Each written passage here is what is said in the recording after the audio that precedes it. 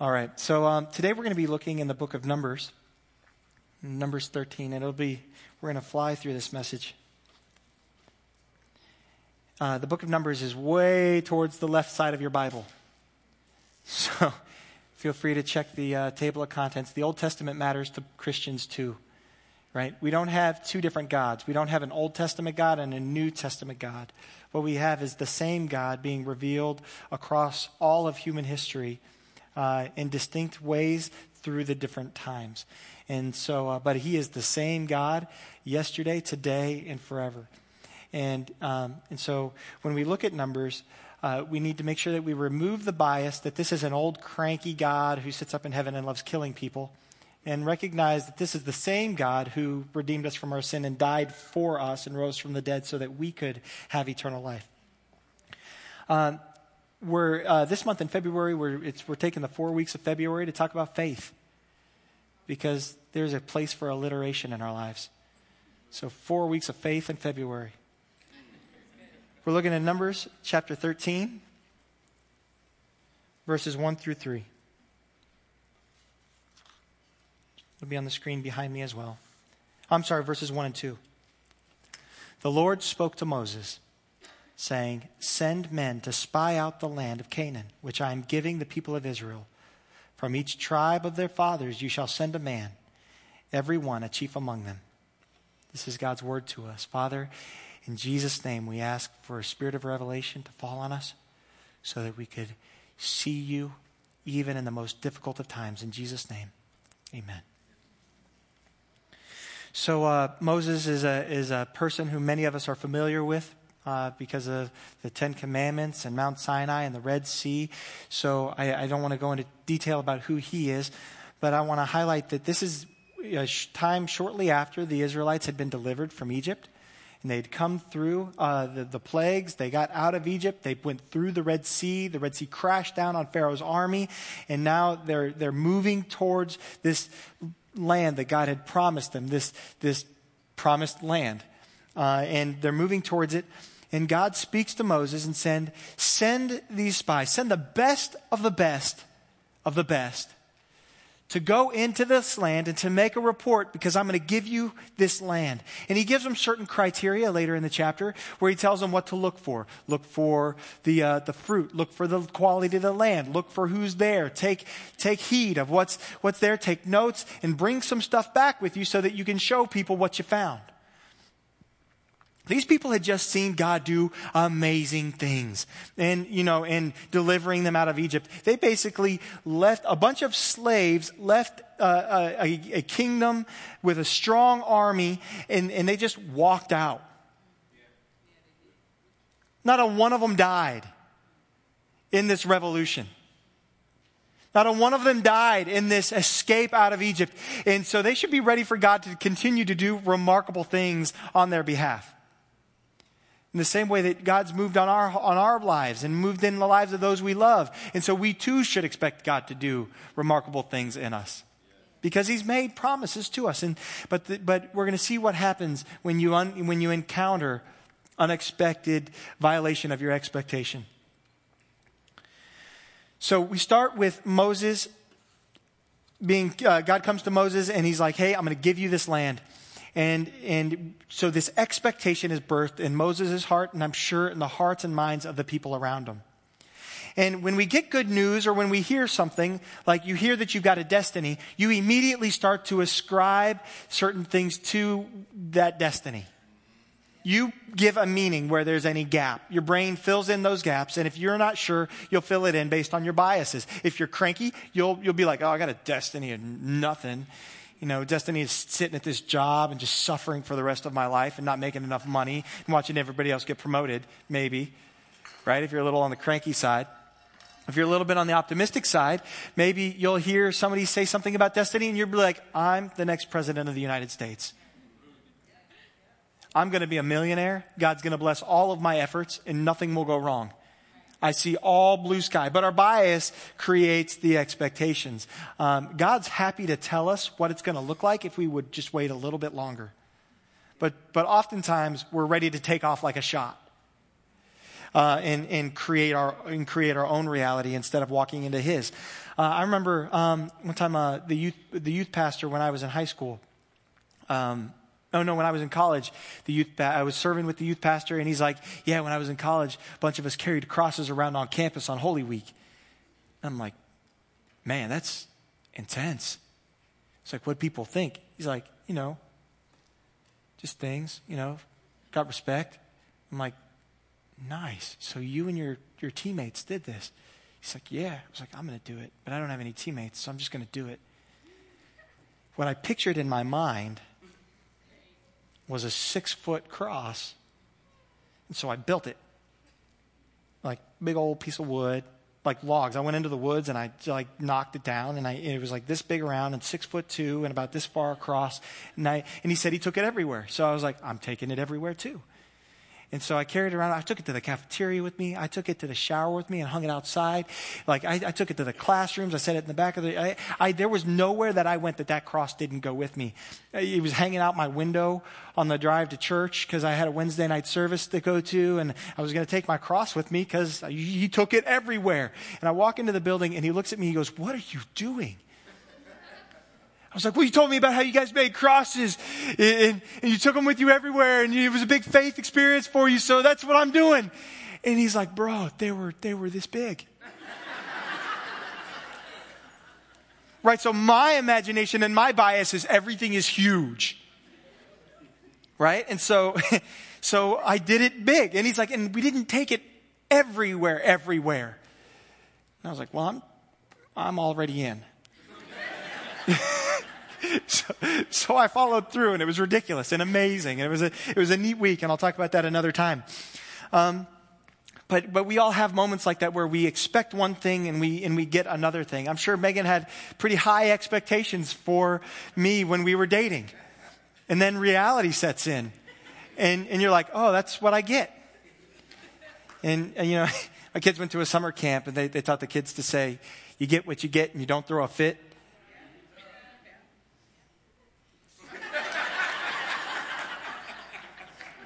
No, it's good because Jesus is working on me. But then there's the violation of our expectation, isn't there? We have this expectation, and then we encounter a violation. It's that obstacle that we didn't even know was there. We either tend to imagine too many obstacles or not enough obstacles. And so when the violation of this expectation comes, it hits us so hard that we get knocked sideways or get knocked down, and we don't know how to continue to press forward. You said marriage was great. You said you said kids were a blessing. Right? I remember, I'm sorry to use my life as an example so much today, but I remember I had the opportunity to take a job. And I was praying about this job, and I was like, I don't know which way to go. And Megan was praying. She goes, "David, I really feel like God told me that I'm going to love the man that you become as a result of this job." And I was like, yes, no brainer. Right? My wife's going to love me more because I imagined that I was going to do great at the job, and I was going to make money, and I was going to excel, and I was going to get promoted, and people were going to just start giving me cars, and they were going to buy me houses, and they were going to fly me all over the world to do things or nothing because it was going to be that great. And it was awful. I was terrible. I was worse than terrible. It was stressful. I was losing my hair. I was sweating it. I would drench the sheets at night with sweat. I started putting on weight. My heart started beating irregularly. I had to go to the doctor, and they were like, "Yeah, you're a mess." I was like, "I know," and no vitamin D, and there was a massive violation of my expectation. And so I was suffering and struggling in this position. And it's like, "But you said you were going to love me more because, and she came to me one day, she's like, "You're not the man I married." And I was like, "But you said you were going to love me more. We've all had moments like this, haven't we? Where we had great expectation and great hope. And we just get punched in the stomach and we lose our wind. We're not sure how to recover. It's like somebody says they're going to make you nachos. And they give you a little tub of that nacho cheese stuff, like Cheese Whiz. You know, and you're like, it's offensive to my spirit. Devil is a liar. Or you're expecting a chocolate chip cookie and you get an oatmeal raisin.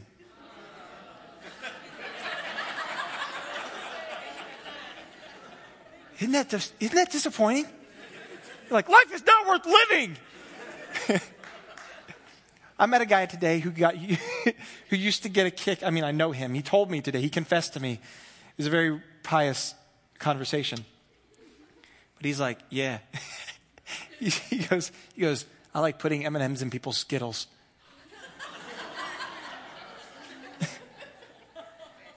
How messed up do you have to be to put M&Ms in a man's Skittles? Because like you're expecting sweet and chewy, and you get what would be otherwise good. It's chocolate. M&Ms are good, but it coats your mouth, and now you can't enjoy the Skittles anymore for like a long time. It's messed up. It's what the devil likes to do. M&Ms and the Skittles. Tell you the right thing at the wrong time is the wrong thing. Oh, that'll preach. Another week. We don't have time. Anyway. So this violation happened. So this the spies were met with a surprise. So they go into the land, and this is actually pretty cool. They go into the land, and the land is so bountiful and it's so fruitful, and it's so amazing that the Bible describes it this way: they came to the valley of Eshcol and cut down from there a branch with a single cluster of grapes, and they carried it on a pole between the two of them. Not because it was a fragile grape and they were protecting it, but because they were massive.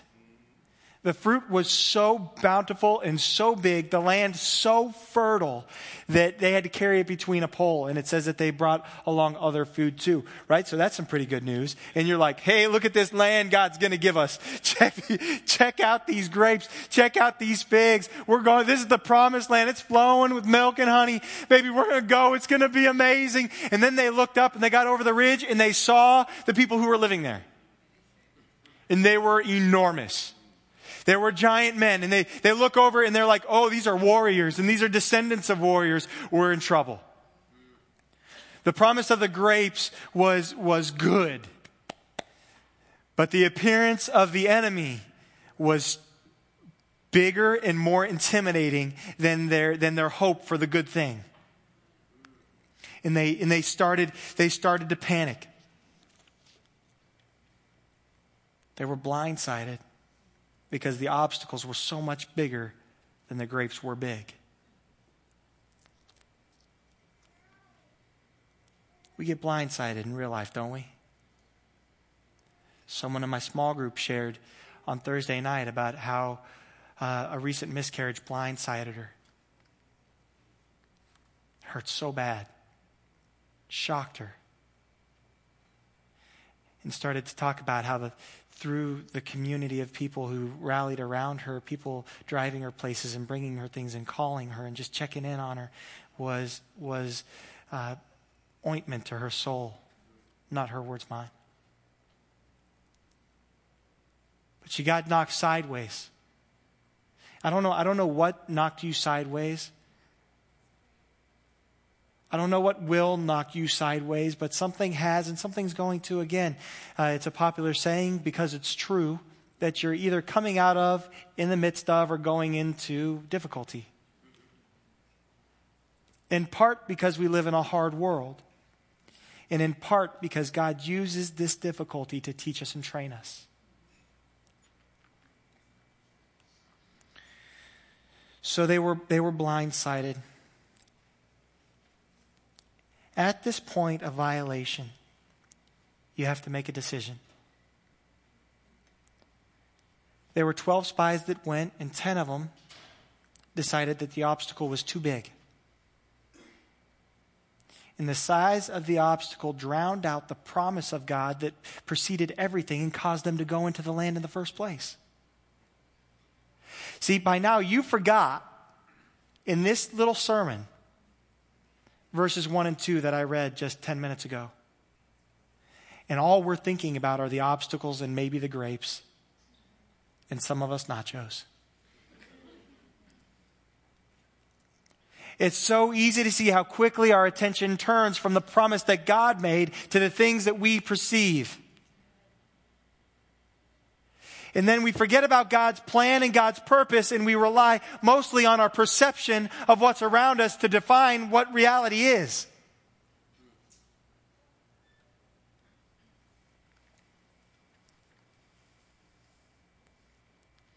Ten of the spies took this approach. They came back, said, we can't do it. Sure, there are some grapes. Sure, the land is flowing with milk and honey, but the obstacles are too big. There's too much. It's going to be too difficult. We're going to be overwhelmed. We can't do it. Because they forgot the promise. They forgot that this is something that God was going to give them. Certainly they were going to have to fight. Certainly they were going to have to labor. But these are the same people who just got delivered out of Egypt supernaturally. They'd already forgotten what God did. You know, when Jesus died and rose from the dead, that should be as encouraging to us or more encouraging to us than anything that he's done for us so far in our own lives. So when you can't find it in your own life, like I can't even see God, at least he's still risen from the dead for you. Yeah.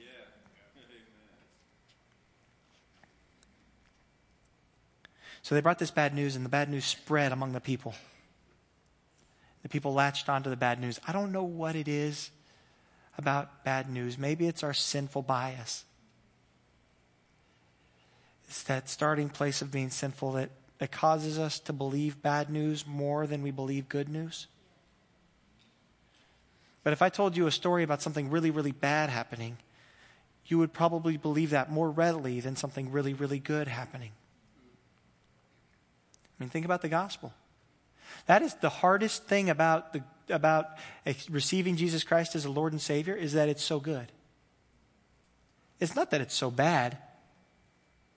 Right? It's easy to accept the idea that there's a God who hates people and wants to destroy everybody and send them to hell. We like to hate that God as a culture. But the idea that there's an all-loving God who's ready and willing to forgive our sin if we would just accept him and follow him, why is that harder to believe? Joshua and Caleb made a different decision. They decided that God's promise was bigger than their perception. They decided that if this is something that God was going to do, then he could do it and no man could stop it. No giant, no army could stand in the way of God fulfilling what he purposed to do. And that's the approach that Joshua and Caleb took. Of all the people in Israel, they were the only two that got to enter in.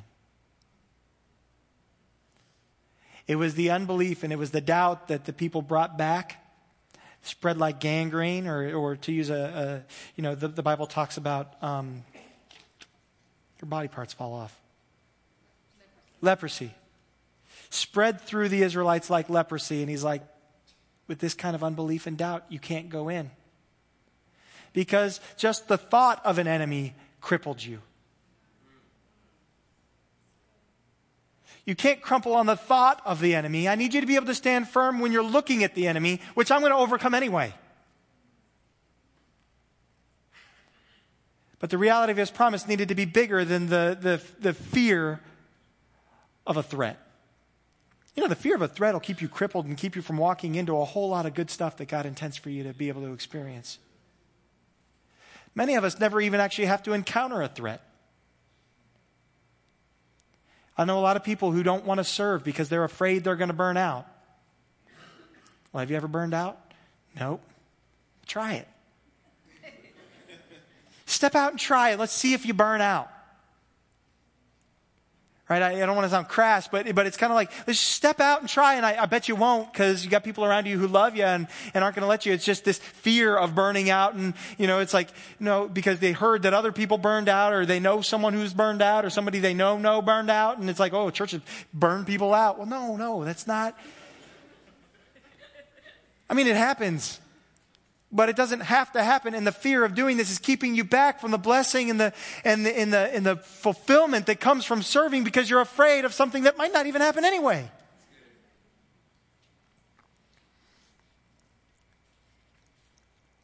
The violation is there, and I want to. Not all violation is the work of the devil. Some of it is placed there by God. Right smack dab in the middle of your life, because he loves you. And he doesn't, and he wants to change your course. Maybe not the direction. Sometimes it's stay exactly in the same direction, but I'm going to change how you approach as you go in this direction. I'm going to change you as you go if I don't change where you go. His interest is in sanctifying us and making us holy, and in turning us into a people who look like him. And he'll certainly allow difficulty and pain and sorrow to enter our lives for the purpose of refining us and testing our faith and helping us know where we are. He's mostly just letting us know what he already knew. It's just a surprise when we find out. Difficulty that is lovingly, mercifully, sovereignly placed in your life. But here's what happens if you choose, like Caleb and Joshua, to grab onto the promise. There's a resurrection. If you choose to hold on to the promise of God when there's been a violation of your expectation, there is a resurrection. There's a resurrection of hope and expectancy. There's a resurrection or a rebirth, a regrowing of joy and hope and love, of completion, of strength, of anticipation of the good things of God. That he really will do what he said he will do. That he really hasn't left me. He really didn't forsake me. He really does love me, and he's not going to leave me. We can always look back at his death, burial, and resurrection as the seal, or as much more than this, but as a sign of what he's done, to prove that he'll come through. If somebody has died from you and risen from the dead for you, they'll do anything for you. If somebody won't, buy you lunch, it might not do a whole lot more for you, because that doesn't hurt. I want to encourage you this morning that the promises of God are worth fighting for.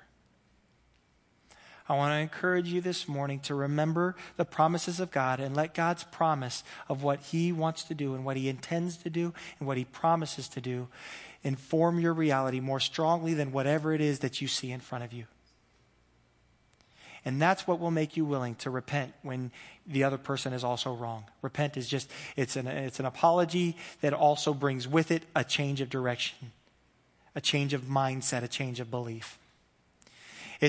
I want you to believe the promises of God and believe that they're bigger than the size of the enemies that you see in the land that you're taking. I don't know what your obstacles are this morning. I know some of them. I know some people in our congregation who are facing very serious health problems. I know people in our congregation who are facing marriage difficulty and parenting difficulty. And it would be real easy to get caught up so it's not just, let me just I don't want to talk all about the pain and problems that we're facing, but there's relational problems, and then there's problems of heart sickness. Like, I thought God would do this by now, or I thought I would be in this by now. I thought I'd have a relationship by now. I thought he would come through for me with this job by now. I thought that he'd provide a house for me by now. I thought my car would work better by now. I thought I'd be better looking by now. That I'd lose that weight by now, right? Whatever the thing is that you're up against, okay? So it's so easy, and they're so big, but it'll blind you out to the promise and the reality of his kingdom for you. The only way that we're going to know what it is that he says about us is if we get around God's people so that they can remind us what he is, and if we find it in the Bible.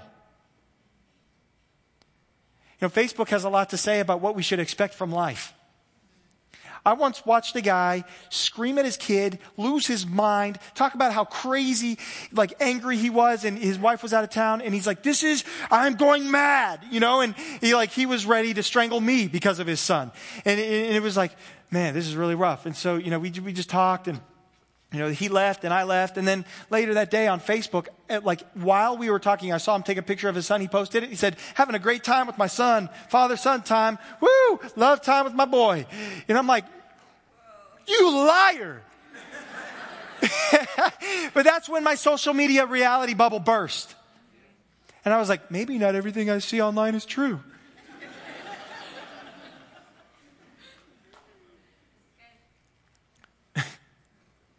But we buy into all of these things that we see, even though it doesn't tell us the whole story, much less the truth. So again, I want to encourage you to fight for the promises of God. Fight to find, fight to savor, fight to remember the promises of God in the midst of the difficulty that you face this week. Amen.